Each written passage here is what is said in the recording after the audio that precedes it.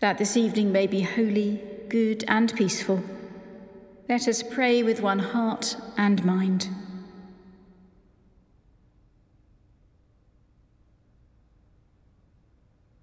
As our evening prayer rises before you, O God, so may your mercy come down upon us to cleanse our hearts and set us free to sing your praise, now and forever. Amen. Psalm 19. The heavens are telling the glory of God, and the firmament proclaims his handiwork. One day pours out its song to another, and one night unfolds knowledge to another. They have neither speech nor language, and their voices are not heard. Yet the sound has gone out into all lands, and their words to the ends of the world. In them has he set a tabernacle for the sun, that comes forth as a bridegroom out of his chamber, and rejoices as a champion to run his course. It goes forth from the end of the heavens and runs to the very end again. And there is nothing hidden from its heat. The Lord of the Lord is perfect, reviving the soul. The testimony of the Lord is sure, and gives wisdom to the simple. The statutes of the Lord are right and rejoice the heart. The commandment of the Lord is pure and gives light to the eyes. The fear of the Lord is clean and endures forever. The judgments of the Lord are true and righteous altogether. More to be desired are they than gold, more than much fine gold. Sweeter also than honey, dripping from the honeycomb. By them also is your servant taught, and in keeping them there is great reward. Who can tell how often they offend? Oh, cleanse me from my secret faults. Keep your servant also from presumptuous sins, lest they get dominion over me. So shall I be undefiled and innocent of great offense. Let the words of my mouth and the meditation of my heart be acceptable in your sight.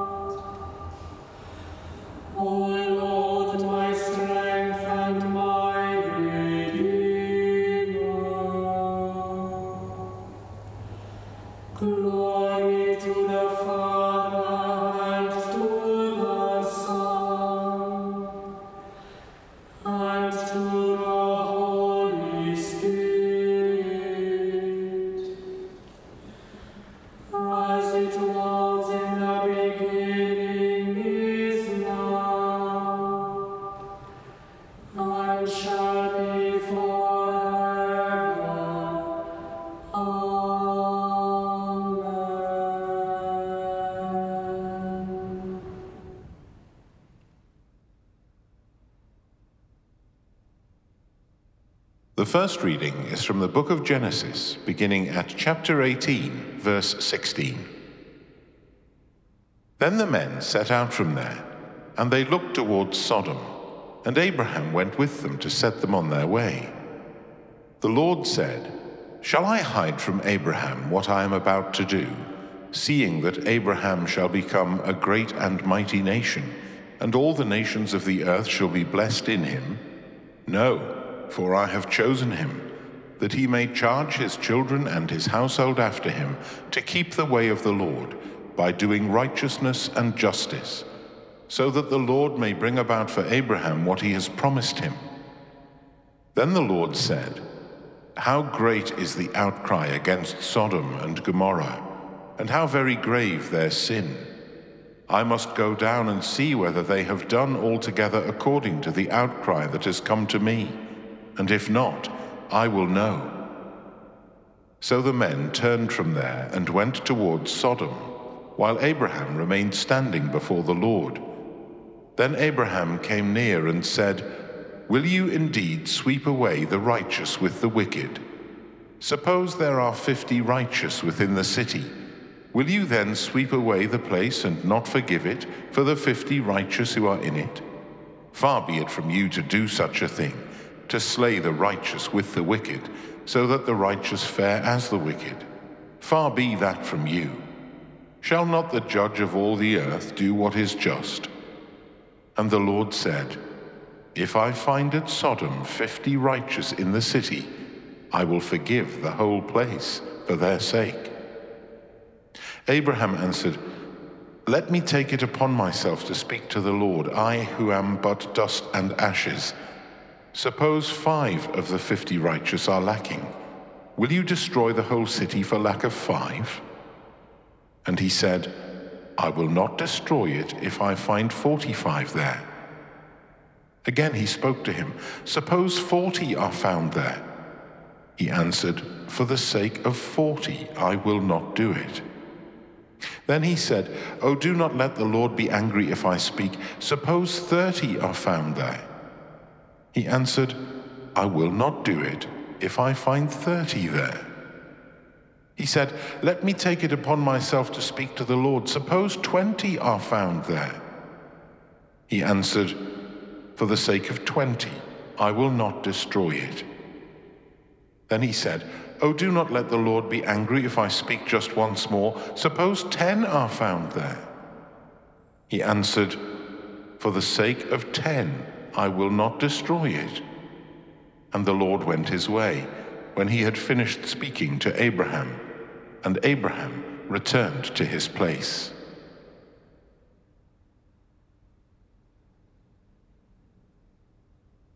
You created all things, O God, and are worthy of our praise forever.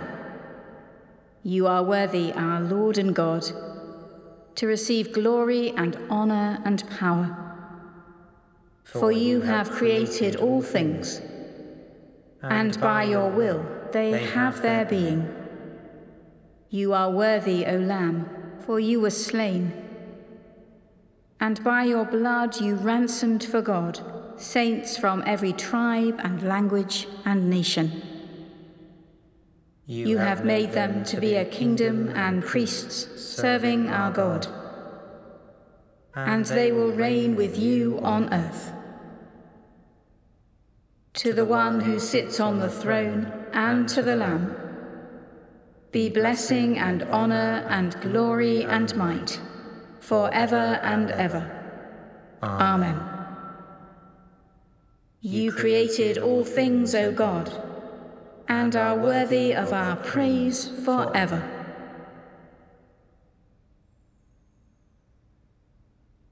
The second reading is from the Gospel according to Matthew, beginning at chapter 27, verse 27.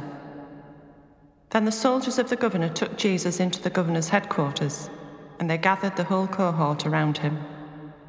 They stripped him and put a scarlet robe on him, and after twisting some thorns into a crown, they put it on his head. They put a reed in his right hand and knelt before him and mocked him, saying, "Hail, King of the Jews!" They spat on him and took the reed and struck him on the head. After mocking him, they stripped him of the robe and put his own clothes on him. Then they led him away to crucify him. As they went out, they came upon a man from Cyrene named Simon. They compelled this man to carry his cross. And when they came to a place called Golgotha, which means place of a skull, they offered him wine to drink, mixed with gall. But when he tasted it, he would not drink it. And when they had crucified him, they divided his clothes among themselves by casting lots. Then they sat down there and kept watch over him. Over his head they put the charge against him, which read, "This is Jesus, the King of the Jews." Then 2 bandits were crucified with him, one on his right and one on his left. Those who passed by derided him, shaking their heads and saying, "You who would destroy the temple and build it in 3 days, save yourself. If you are the Son of God, come down from the cross." In the same way the chief priests also, along with the scribes and elders, were mocking him, saying, "He saved others, he cannot save himself. He is the King of Israel. Let him come down from the cross now, and we will believe in him. He trusts in God. Let God deliver him now, if he wants to, for he said, 'I am God's son.'" The bandits who were crucified with him also taunted him in the same way.